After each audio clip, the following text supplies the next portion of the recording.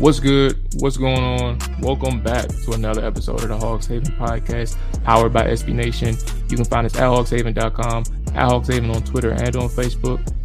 I am your host, Molly Maul. You can find me on Twitter at Let Maul Tell It. Do not forget the U.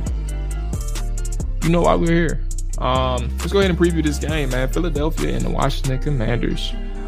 There is a situation here in Washington, right?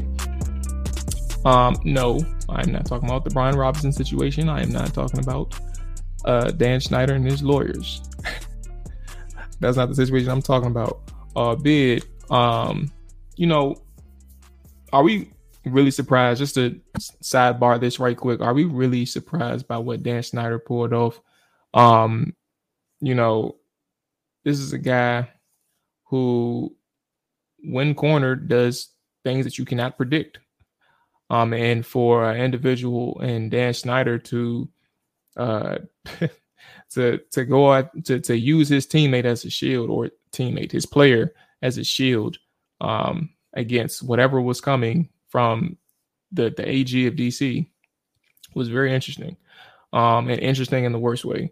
I told people on the Trapper Die podcast, man, I said, the wild thing is Dan Snyder did not care about who it was. The lawyers of Dan Snyder did not care about who it was that could have got hurt, right? So it could have been his grandma that was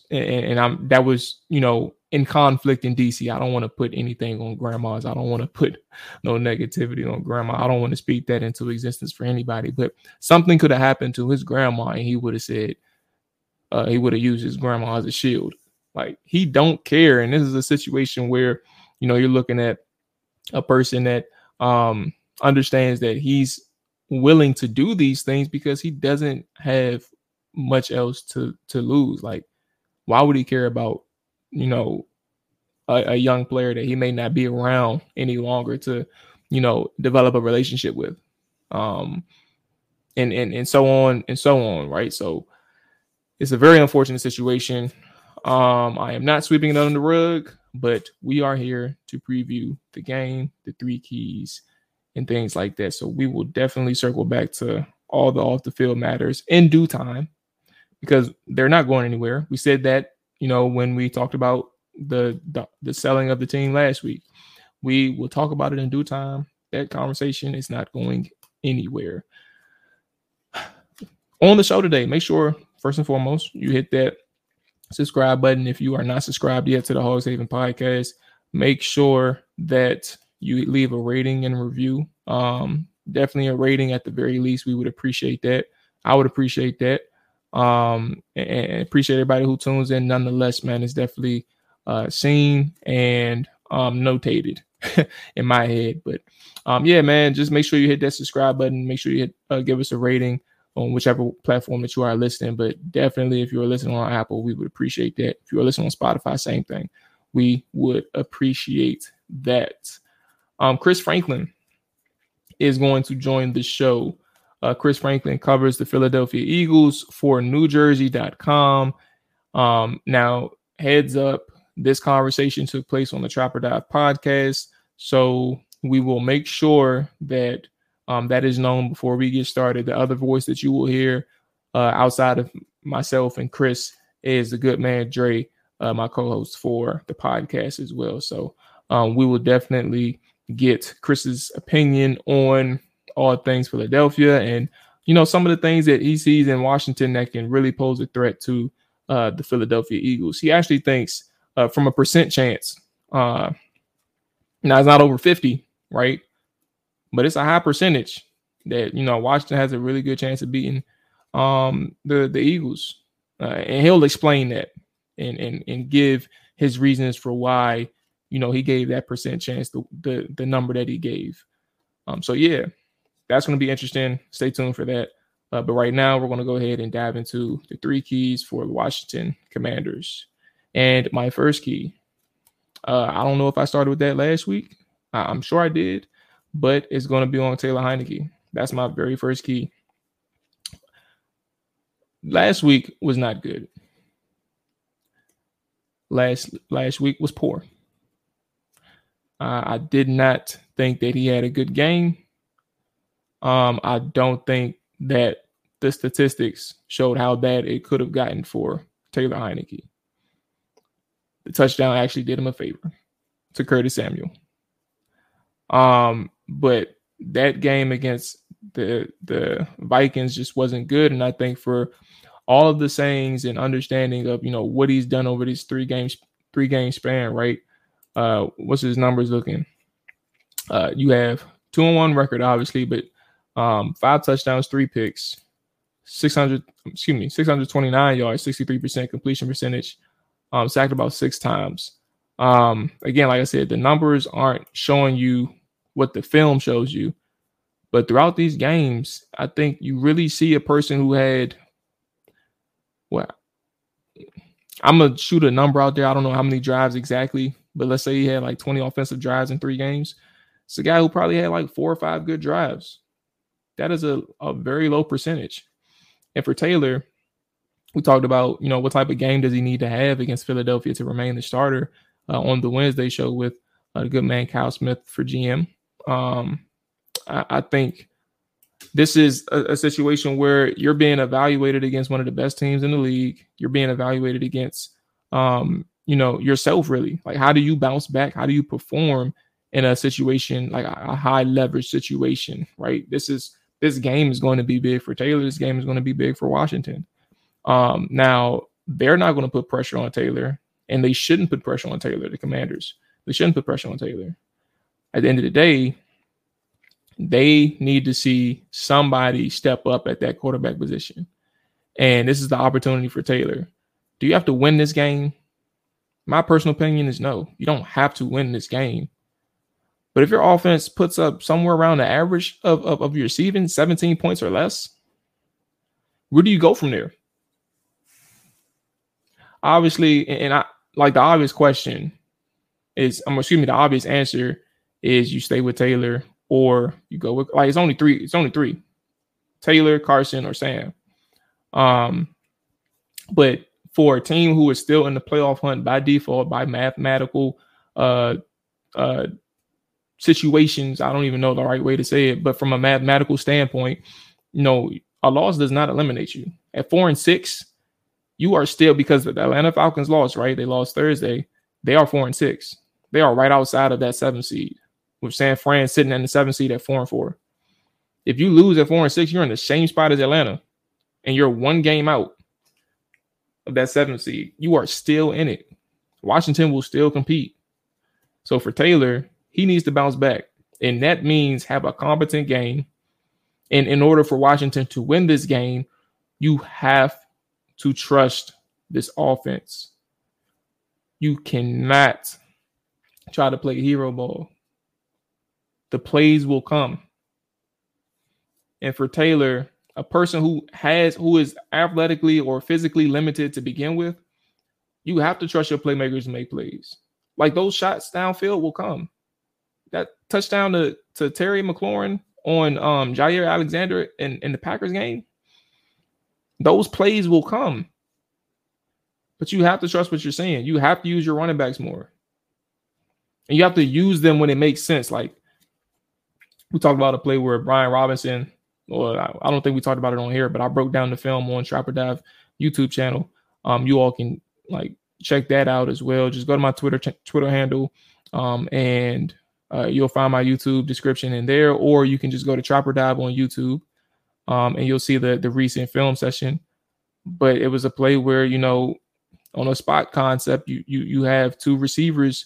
You're staring one down in Curtis Samuel, and you have your tight end cross your face wide open for like 2 seconds until the opportunity closes, and he checks it down to B-Rob. You lose 4 yards. In a play that could have got picked off because you didn't see the defender crashing down on Brian Robinson. But I say all this to say, use your running backs, but understand when to use them. Like, if what you're saying downfield is not working, dump it off. And we explained one example too towards the end of the game. That's the one I talked about with Kyle, where on the last drive of the game, you have an opportunity to dump the ball off. well before you throw it out of bounds. And he's staring downfield and nobody's open, but you have to understand that your running back is a safety valve for a reason. That is a good option. That is a good check down. That would have been a good check down. So for Taylor, it's all about bouncing back, responding. But from a key standpoint, you have to trust your offense. You have to trust your playmakers. Those shots will come. Calm down. That's the first thing. My second key for Washington, keep Taylor upright. The offensive line gave up 9 sacks, Philadelphia accumulated 9 sacks against the Commanders in week 3, right? And I had to change my wording because words are important. Carson Wentz was responsible for some of those sacks. Out of those 9, he was responsible for some of them. And that's always the case. It could be a receiver's fault. It can be a quarterback's fault. It can be a tight end's fault. It can be a running back's fault. It can be a coordinator's fault. So many reasons for sacks, right? But Philadelphia accumulated 9 sacks. And some of those sacks were on the offensive line. Some of those sacks, you were getting dominated in one-on-one situations. You have to be able to protect Taylor Heinicke. And if you think that because he's mobile, right, he's going to be able to make the offensive line look drastically better every single week, that's not always the case for quarterbacks. Like, mobile quarterbacks get sacked too. Taylor is a magician, right? He gets out of some crazy sack situations or crazy pressure situations, and you're like, how the hell did he do it? But you can't do that every week. You want to know a situation, like one of the biggest things, I actually said this, what's today? Friday. I said, recording Friday morning, by the way, for those who didn't know. But I said this maybe Wednesday. Think about the games last year against Philadelphia and Dallas. You played them in a 4-week span. You played both those teams twice. At the end of the season, and truth be told, I would agree that that was a top 10 offensive line unit. Ron Rivera told us, in March, that this was a top 5 unit when he made his pitch to his quarterbacks, to those free agent quarterbacks.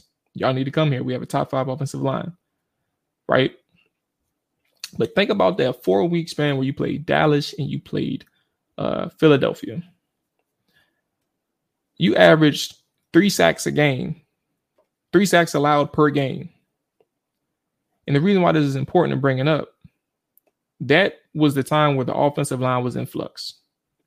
That was the moment in which this offensive line for Washington didn't have all of his key players, didn't have all of his starters, right? It's the same situation this year, like all year long this time. And you're going up against who? The Philadelphia Eagles again. And who was the quarterback in those 4 weeks? -1 where he missed because of COVID against the Philadelphia Eagles on the road. It was Taylor Heinicke. He was getting hit. He was getting beaten. You cannot escape every single situation where you're getting pressured all the time. And this offensive line has to find a way to win. Like, and what does that mean, really? You got to find some way to establish a ground game, right? That's the first thing that's going to help Carson Wentz. I said Carson Wentz. That's going to be the first thing that helps Taylor Heinicke out. And that's going to help that offensive line out. Establish that ground game. This is all within the key of offensive line. Stay with me. But that's the first thing. And then in situations where you're going up, like Cornelius Lucas, he's having hard times against very good pass rushers. That's going to be the same thing that you get this week with Robert Quinn around, Josh Sweat, Brandon Graham.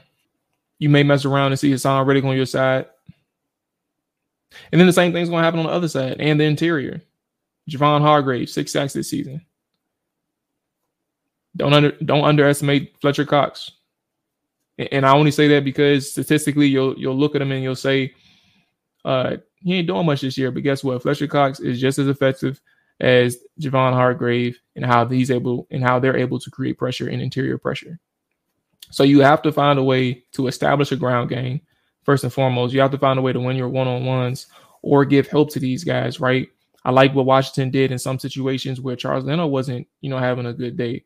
They left Armani Rogers in before he went out in a flat route or before he took his route wherever it was going. He made who was that 98 or Danielle Hunter run the arc, which allowed time for Cornelius Lucas and Charles Leno specifically. It gave them time to, take on that rush move. Like, it buys them time by staying in the block or if you're facing a wide 9 technique, which is outside the tackle and far outside the tight end, it makes their path a little bit more difficult to get to the quarterback. It adds a second or two to their rush path. So give these guys some help. You're definitely going to need much better blocking from your running backs, right? That's going to be important. So I think there's some ways that you can help Taylor Heinicke. You can help this offensive line, and even still, like, from a bystander, like, how does this offensive line get help? From my first key, Taylor has to trust himself and trust his offense. Get the ball out of your hands when it makes sense. Get the ball out of your hands when you see something, like when you read the concept and understand the concept, or dump it off to your running back. Like, your quarterback can help this offensive line out too. Third key, we know who, Jalen Hurts is, or we should know at this point this season. We should know who Jalen Hurts is. We know who AJ Brown is, right? We know that offensive line is solid. And I think that this is going to be a huge test for this defense. Like I've always said for the past few weeks, and if you heard me, like I said that we were going to, have a good chance to beat the Packers. I said that, they were going to have a good chance to beat the Colts. And then I also said that they'll have an opportunity to hang in there with the Vikings. And like the real test, and I have said this in the past, the real test comes against the Philadelphia Eagles. How do you match up against these guys? And I say all that to say my third key revolves around the tight end, Dallas Goedert, and the receiver, Devontae Smith. Devontae Smith. Well, actually, let's start with Dallas Goedert, man. Dallas Goedert is a tight end who is slowly coming within his own right or developing in his own right as a very effective tight end. 27 years old, but has 500 yards on the season, 40 catches, averaging over 12 yards a reception, specifically 13. I don't know why I didn't just say 13. But Dallas Goedert is also an individual who is second on the team in receiving yards, right? I think for Washington, the same way TJ Hawkinson was effective against them, it's going to be the same way that Philadelphia implements their usage of tight ends, right? RPO game is very important and very fluent in the Eagles offense, but Dallas Goedert plays a role in that. You have to understand what those matchups look like, right? And what those matchups are going to be is Cam Curl or Jamin Davis on Dallas Goedert. I think those are really the main two that's going to have those matchup opportunities against him. And you may see a little bit of either Danny Johnson or Wild Goose, depending on who's playing now. I don't know if they permanently benched Wild Goose, right? But you'll see those matchups against him. But it really needs to be a situation where you give help to whoever is checking Dallas Goedert. And then as we transition to Devontae Smith, who has slight opportunities in the slot, right? So far, 18% of his alignments or 19% of his alignments have been inside, whether it's tight or in the slot throughout this season. Danny Johnson or Bobby McCain will have some matchups on him. And I think Benjamin St-Juste is going to be primarily lined up on A.J. Brown, right?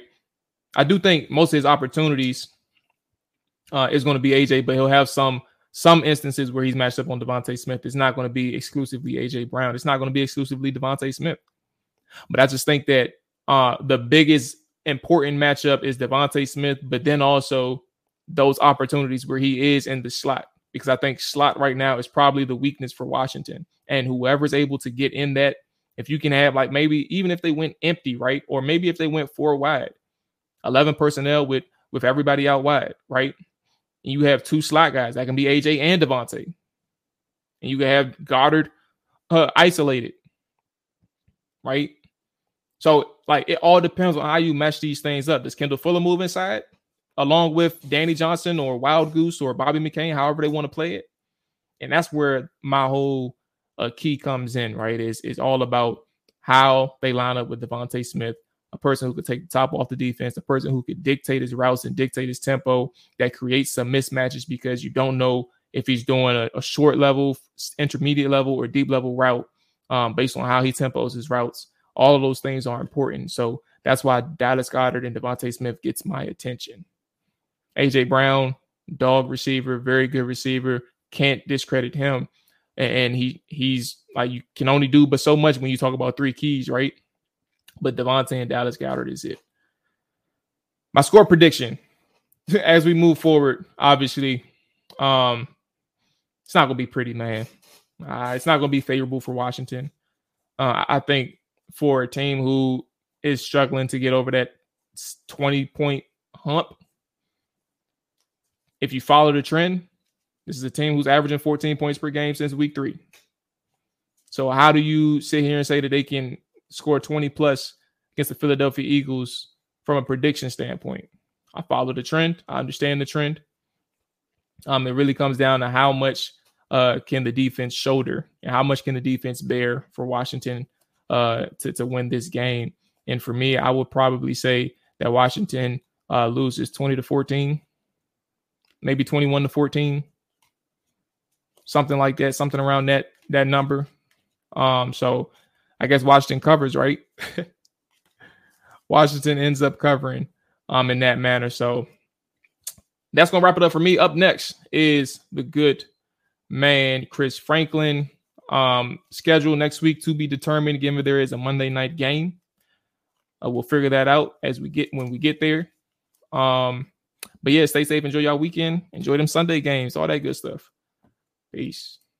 Let's get the good man, Chris, in here right now. And like I said, Chris is a beat writer for the Philadelphia Eagles by way of NewJersey.com. Welcome to the Trap or Dive podcast, boss man. How you feeling tonight? Muted. Every time I see somebody on a thing, I'm like, oh, why did I mute it? And I just became that guy. Dang it. Yeah, so close. Dang, I'm doing it. Sorry, Chris, put you in the lab. I see you look like you working, man. You in the office. Yeah, man. We're sitting there getting a couple stories ready to go and I'm mixing a little sentence here and there and hopefully getting a couple stories right now, man. Yeah, but thank you guys seriously for having me on. Appreciate it.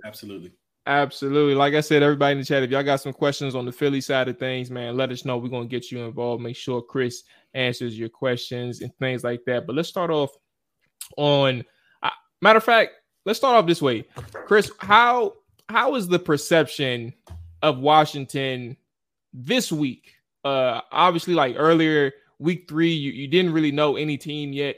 I don't think anybody knew on Philly side that they were going to be 8-0 heading into this matchup.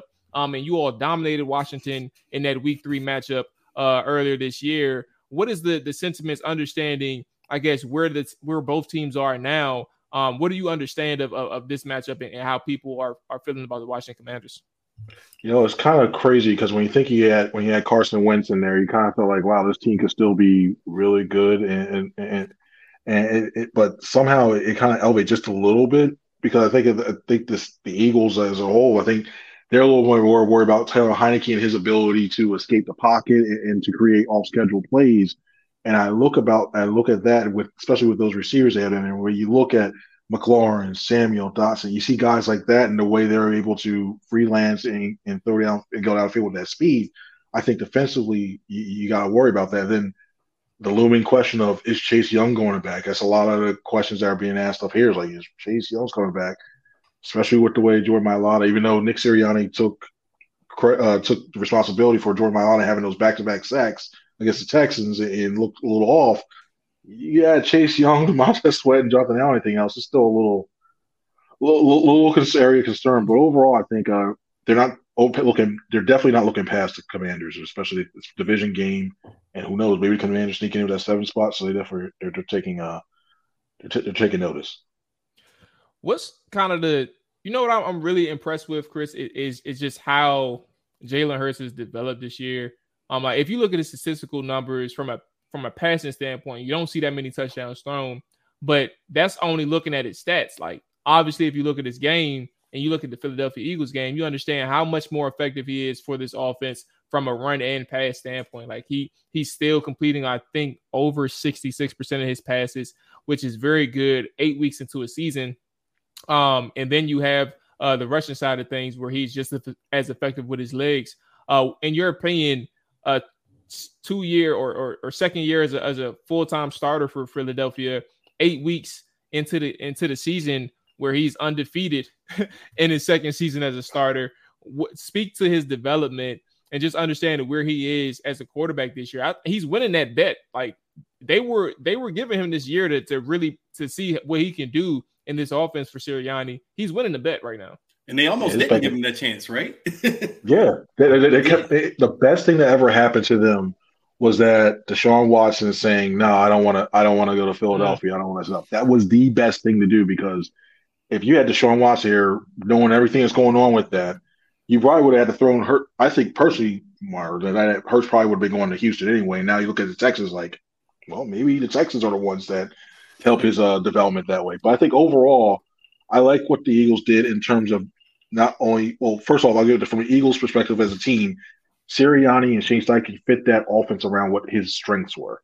Because there's so many times you see head coaches going, well, like look at the allegations and everybody else. Well, I have this system. It worked here. So you're my quarterback. You're going to have to fit into this way. And then you see the offense stagnant in that. I like what Sirianni and Steichen did in using his strength. Let him use his legs to roll out. Let him use the RPOs and then running if the plays aren't there downfield. So that helps him out. When you look at Jalen Hurts as the player, you can see that work he did in Southern California. You went out to see Tom House. You see the footwork that he's improved with. You see the touch on the ball. You see his mechanics. He's getting the ball out quicker, because we all know that the way that these defensive linemen are coming after people nowadays, you need to get it 1, 2, 3 it out as quickly. You see him looking fluid. And then the other thing that I see that people always went at it for him about was, he doesn't have a strong arm. For me, especially when you look at it, it's not all about the straight up arm itself. It's just your core, your footwork, and getting the ball downfield. And you see all that improve. So you're seeing those, when he played the Steelers, those 3 long touchdown passes he had to A.J. Brown, which also doesn't help that you have him too. That helps you be a better quarterback too. But you see the way he arced that ball and dropped it in there. You see all these developments, stuff he's worked on all this whole off season. You see him come to fruition, and now you look at his team and you're like, well, okay, yeah, he just made himself a lot of money this upcoming off season too, and the Eagles try to save as much as they can to make sure they pay him. Yeah, I was going to jump in real quick, kind of keep it on the offensive side of the ball, Chris. We're talking about Jalen Hurts' development. There's another guy on the Eagles team and on that offensive side of the football who has always intrigued me, as a wide receiver. You got A.J. Brown, that guy, he's a stud. But Devontae Smith, talk about his development. Like, how do you feel about him right now as an Eagles receiver? I like what they have. I wish they get the ball more toward him as well too. It's tough, especially when you got to get the ball to Brown, to Dallas Goedert, and all these other guys around here as well too. If somebody wants to do a drag strip race down here, but when you look at this right here, when you look at the way he does, I always liked his route running, because I always thought, even if you're not like a Tyreek Hill speed type guy, you can make yourself that much open if you're fluid in your routes and the way you're sinking into it. He's just gotten that much better as well too. You see some of those in cuts or the China routes where he starts to fake inside and scroll back outside. When you look at the slants, he's winning those matchups one-on-one. He's been open. There's been a couple times he's been open and just Hurts hasn't gone his way because he's looking around, he's being chased. So I look at the way he's doing. I like his mindset. Well, he knows basically everybody's going to get a turn in this offense. So he's not going out there going, why am I not getting the ball? Why am I complaining? You see him playing within that though, and you see the way he's playing. And I think we haven't even seen the best form. I know everybody's Dragon Ball Z. You haven't seen his final form. Well, you haven't seen the final form of Devonta Smith. And when he finally gets there, I think you can have one of the best 1-2 wide receiver combos in the league. Man, you know what's crazy, Dre? I I admire good football, right? So it's hard for me to really dislike anything that the Eagles got going on right now. Like I don't have like the hater or like the automatic, even this anybody in the division, man. Good football is good football, and I appreciate that about myself, that I'm not going to sit here and hate on anybody that has good football. And what I mean by that, and why I'm bringing this up, at this point at 8-0, you're talking about trying to make the Super Bowl for Philadelphia. Like that is the only thing that should be a discussion, I would bet, in the area. Like, you're talking about Super Bowl at this point. You're one of the, I mean, clearly you're the only undefeated team left, but in the NFC, you don't have that many threat factors on this side. Like, what you got, the 49ers is a team that pops up in my head. Obviously the Dallas Cowboys, Vikings. What you think? What you think, Drake? You think the Vikings Eagles already crushed them?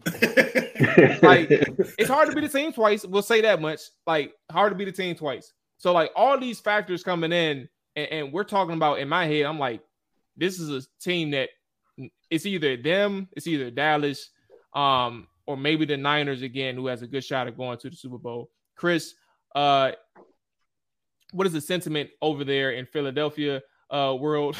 What is this thing in terms of like how far this team can go? Obviously, again, like I said, it's kind of an obvious question and an obvious answer, but nothing's guaranteed in the NFL. But this is a very strong team right now, and I don't think that there's many teams in their way that can say y'all ain't making it out of NFC.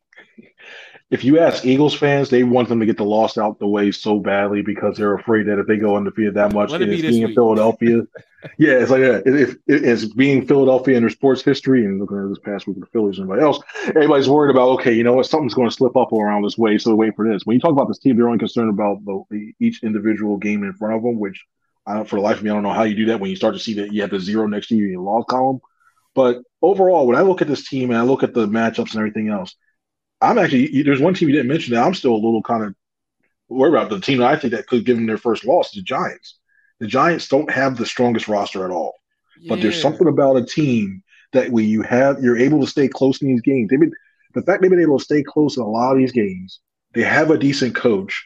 And I just look at them and the one thing the Eagles have trouble with is with tackling. You got this guy like Saquon Barkley, who's able to still carry that. It's almost, you hate to say, it's like, I'm still waiting for, all right, when is he going to miss a game or two? But he's not. He looks healthy. But when you see him starting to run the way he's running, you see Daniel Jones making enough plays to do that. And their defense, Wink Martindale, the way he likes to blitz, something that the Eagles did have a little issue, but they've gotten better over time. But you put that together, you're like, okay, and their division team, and they've seen you a lot. I start to look at that. But I also look at the Cowboys. Depends if they get Odell Beckham Jr. If they get him, then I start to worry about that a little bit. The Vikings, as much, I mean, I know they beat them a lot. I got to give them respect. I ain't gonna lie to you, because I scoffed at it when Dre mentioned Chris. I got to, and Dre, I got to give him a little bit of respect. The more I think about it, like the amount of times that you have won close games this year, that you gotta understand. And they haven't been winning in every single game. They've come back too. So like I gotta give them their respect a little bit, Dre. I thought about it after I said it. Maybe the Vikings can, have another turn and maybe get the dub against Philly if it matters. I hate to say this, but when it comes to the times it comes to the NFC Championship games, it's pretty much you're going to have to see, are they going to be the 3 o'clock window or a 6 o'clock window? Because we all know primetime Kirk Cousins. Yes. So if it's 3 o'clock, we're like, oh, we got a shot. Yes. All right, cool. If it's 6 o'clock, yes. It's gonna be ugly. It's gonna be ugly, man. Okay, so we got a couple questions from the chat. You talked about the defense, their ability to tackle. Hawk actually brought up just a recent addition for you all. Chris, how do you feel about the Robert Quinn addition? Did he play against Houston first and foremost? But secondly, how do you think that kind of bolsters? Like, what was the process behind it? Because you all are. Look, like I said, week 3, y'all dominated us. So, like, that's our firsthand experience of understanding how good and how – like, I love Javon Hargrave. Like, he was the guy who was dominating even before and after the Washington game. But what do you think about Robert Quinn and understanding, the addition that he makes for this defensive line? I think the first And one thing, I wonder if they limit him a little bit because he gets the great honor of being one of the lone guys in the league this year that won't have a bye week at all because when he got traded, Jesus. they didn't have it, so he has to play straight. So I think he only played like 19 snaps against the Texans, and they didn't use him that much. But I wonder if this extended time they're starting to acclimate him more into the package, so you start seeing that they needed somebody on that second defensive line unit to rush because once Derek Barnett doesn't, I know everybody thinks Derek Barnett, first round bust, yeah, but he can't even excuse that. But when you look at the pass rush that he had, he did bring pressure. He did bring that unknowingness of, well, is he going to take a 15-yard penalty here, knocking somebody down? And that gets in the quarterback's head. Well, when he tore his ACL, they tried Teron Jackson, and unfortunately didn't work out. They tried some other options, didn't work. So now you get a veteran guy who's still quick off the edge, and he's still able to get to the quarterback. And the thing that made me laugh a little bit was when he played against the Steelers, and he's probably thinking like, you know what, with Brandon Graham on the other side, I'm probably gonna get some one-on-ones on the edge. No, Steelers decided to double team him too, so he's looking like, oh great, here's my second stay down. But it opened up things for Brandon Graham, Hargrave, Cox, and all those guys.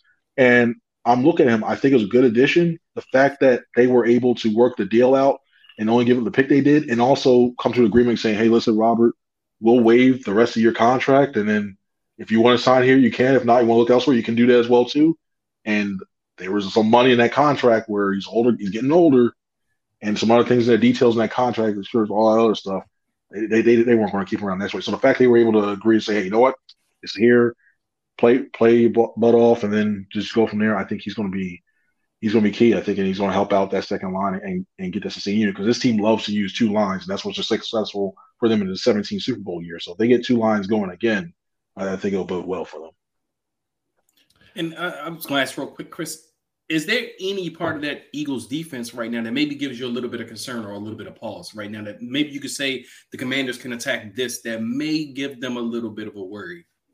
And I know it sounds like it's really, really obscure or anything like that for it, but I think when the Eagles go into their big nickel and they bring Kayvon Wallace in on the field at third safety, the Eagles, when you look at the Eagles, especially in the secondary, especially at safety, there's not a lot of depth there at all. You go like Marcus Epps and CJ Gardner-Johnson. All right, great.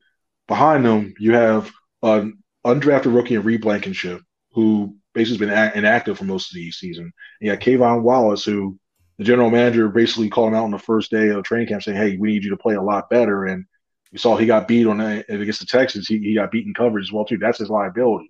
I mean, when you look at him coming from Clemson, he was a box safety. He hasn't improved a lot in the coverage area. So if the Commanders are able to go ahead and get him out into a big nickel set and they can get a tight end lined up against him, I'd be attacking that left. I'd be attacking him all day and all night because I think that's where you can really move the ball down that field. But other than that, if they can get some good running, if Gibson can find a way to run up the middle and attack it without Jordan Davis being there in the middle of the line and start wearing them down and establishing the run, I think that's another place where you can get that defense on the field, wear them down, and then you open up so much stuff, the play action passes, the boot game, and everything else. So that's the other area I probably think they can get the Eagles at. Just to expound on, matter of fact, one more question from Artie, my bad. I know we talked about the defensive line and Robert Kern specifically, but just how healthy is he? I don't know. Like I said, he asked how healthy is he. I don't know if there's anybody like is particularly banged up. I know you mentioned Jordan Davis is actually out. I knew he was out last week, but I didn't know he was out for an extended period. So, like, how is this a healthy defensive line right now?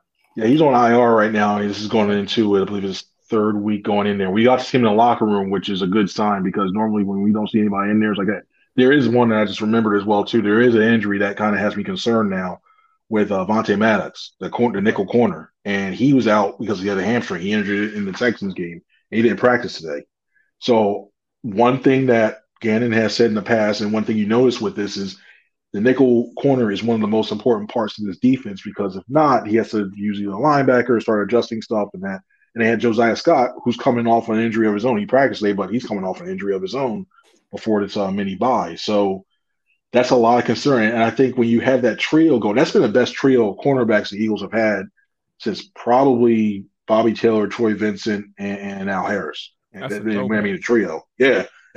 When you look at the way they were able to be physical, the way they play smart football and bait quarterbacks and throwing the ball, those three do a very good job in that. And when you don't have Avonte Maddox long term, that scares me a little bit. Scott came in and played okay those 2 games where when Maddox missed 2 games earlier in the season with his ankle sprain. But if he's not available against the Commanders now, that's another area.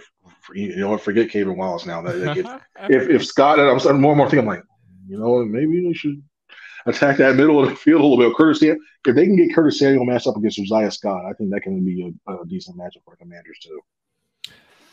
All right, Chris, let's cut to it, man. What's the percent chances you got of Commanders beating and upsetting Philadelphia on Monday night at the Link? What's the percent chance you got? And let's go from there.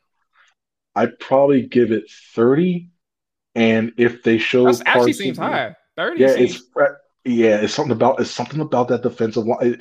It's just getting me. Jason Kelce is a really, really, really good center. And he's really smart. It's just and it's not about that. I think when it comes to physical, when you got Jonathan Allen in there against him, when he goes against like guys like Vita Vea, when he goes against, for some reason, Aaron Donald, this team finds a way to solve Aaron Donald, but have trouble with Vita Vea. That's a whole other story.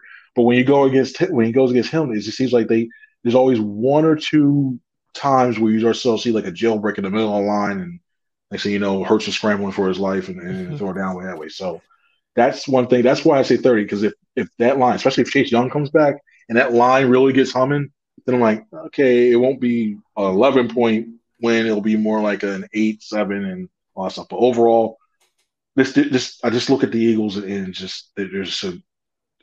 And also, I like Heineke more than I like Wentz too with that the way that offense runs too. So if Wentz was playing, it'd probably be about 15, because then it's just because the vitriol that half this fan base still have for him is still real. And I really am really curious to see if they play a video thanking him during the game, because it's just Link 67,000. I wouldn't be surprised if like 35, 40,000 start booing him. Is that still much? There's still that big for him asking out and want to be traded. It's crazy. Wow. Well, look, you see somebody in our fan base, right? You got it. Artie says if Wentz was playing, he said he gave it a 5% chance. So it ain't that many people out here who really got that much faith in Carson Wentz. Right? I was just going to tell Chris, man, he's a really nice guy. I don't know if he's being nice because he's on his podcast. Maybe if he's doing his Eagles stuff, we're gonna blow him out by 30. Agents are listening. I gotta be good. Nice, but now I'm looking and see, like, because if it was like an interconference game, like an AFC game or something like that, or with the same roster and they know each other, then it definitely would be like 10, 20. But the fact it's a division game I think that helps them out a little bit, but it's still, and who knows, maybe with Ron Rivera going with everything he's going through right now with losing, maybe that's an opportunity for them to rally around him and they use that to play a little bit more inspired. But maybe play Brian Robinson, when they're not invoking his name into statements. That's a whole other story. A mess. 30 minutes. I didn't even think we was going to talk about it that much. I thought we were going to get like 15 minutes. I found myself, we talked about it till 7:26. Let's be honest though. That's the biggest topic in Washington right now. Yeah. Like the game is actually an afterthought. Like, I mean, I'm sure it's much bigger in Philadelphia. I mean, you guys are undefeated. You guys don't have the shit show that we have right now. So, like, y'all remember that movie Major League where you had everybody hated the owner and they had that picture of the thing they take it off. I had this feeling like Ron Rivera and everything. We got to win the division or get a playoff spot despite him. In every game, I don't want to see the image of that, but they find something about him like losing money or something like that. They start ripping off this to spite him in order to way to beat him because this. Well, if Snyder ever gets a movie made about a McLovin, will be the actor. I mean, it has to be a parody. It will never be a serious movie. It's gonna be done the Office style. Like it's gonna. No, I can't lose my money. This man said McLovin, bro. Oh my goodness! Will be the actor. You can't get no one serious to play the role. Hey, they do gotta make a comedy out of it though. Hey, for real though, the 30 for 30. Matter of fact, Drake, we talked about that, right? The 30 for 30. They need like 6 episodes for that. Like, go ahead and let everybody know how much of an asshole he was, bro. So we can, so the world can see what we've been going through. What if I told you there's an owner that was so bad that hid money from other owners that they were willing to overlook other things like allegations, but you mess with their money, they were finally getting enough votes to get rid of them. The Chronicles of Dan Snyder. 11 p.m. Eastern, ESPN 2.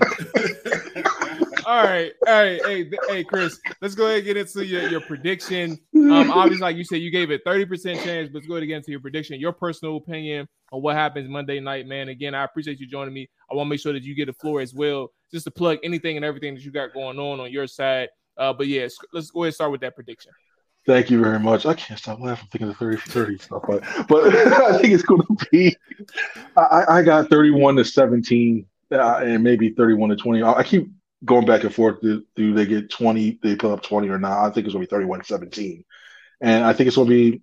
It could be one of those things where it starts out kind of slow. Then all of a sudden, the Eagles have their second quarter explosion. Halftime comes in, they take the foot. It'll be the same thing we've seen for the first 8 weeks, and they'll take the foot off, and it's like, what's going on here? And then Commanders start down a little bit. Then they get a late drive and they really salt it away there. But yeah, I think it's going to be one of those games where if you're a Commanders fan, you can get a good bedtime by the time it's like the fourth quarter. You can get in bed early if you want to. And that was if you're an Eagles fan, you probably get to bed enough over because this city's taken a lot within the last couple of weeks sports wise. So they're still need time to rest, but. Yeah, and I appreciate you guys seriously for having me on. It was a lot of fun. And now I can't stop laughing about that. But you go find work at nj.com/Eagles. Find me on Twitter at CFranklinNews, same with Instagram. And yeah, thank you guys very much. Absolutely, man. No, you good, man. Hey, I definitely appreciate you coming through. Look. You ain't gotta look. Don't laugh at our team too much, man, because that owner gonna be gone soon. The joke comedy jam right now. The joke's gonna be over. and when the joke's over, we ain't laughing no more, Chris. Yeah. I'm sorry you guys have gone through all this pain, but part of me kind of wants them because it's almost like for there's certain seasons where it's almost feel like it's a bye because he's so inept that it hurts the football operations. What's going down that is that now if you guys actually get a competent owner and then set up like wait. What happened to our bye week? Oh, man. But I will say this. A strong NFC East is good for the whole entire league. Yeah. And just imagine if somehow you guys get the 7th seed. Imagine that. All the teams in the division playing the playoffs. And if somehow the NFC East teams win it, that divisional round is nothing but the NFC East. Basically, it's an NFC East tournament from there on out. If that happens, that's so much fun to watch that. Is the backbone of the NFL. Let's be honest. The 80s and the 90s, we were damn near carrying the damn NFL. So, I mean, it hurts me to see the NFL least, and it hurts me to see we playing our part well to be called the NFC least for the longest time, you know? So, we want to get better. In 2020, everybody was making fun of the East, and now look also now you got the great Tom Brady and everything else in the 4-5. Well, you might have a sub 500 team in the NFC South. Yep. Justice is balanced, like I said. Exactly. It happens. Yeah. We're gonna be sitting at the grown-up table soon, Chris. Hey, give us some time, man. We're gonna be there with you, bro. That'd be good. Hey, but Chris, man, hey, enjoy your evening. I appreciate you coming through again, man. You take care, stay safe, and enjoy your weekend as well. Likewise, man. Y'all have a good one. Enjoy the game on Monday night. Yeah, well, we're gonna try to. We're gonna try our best. All right, boss, man. All right, see you guys. See you.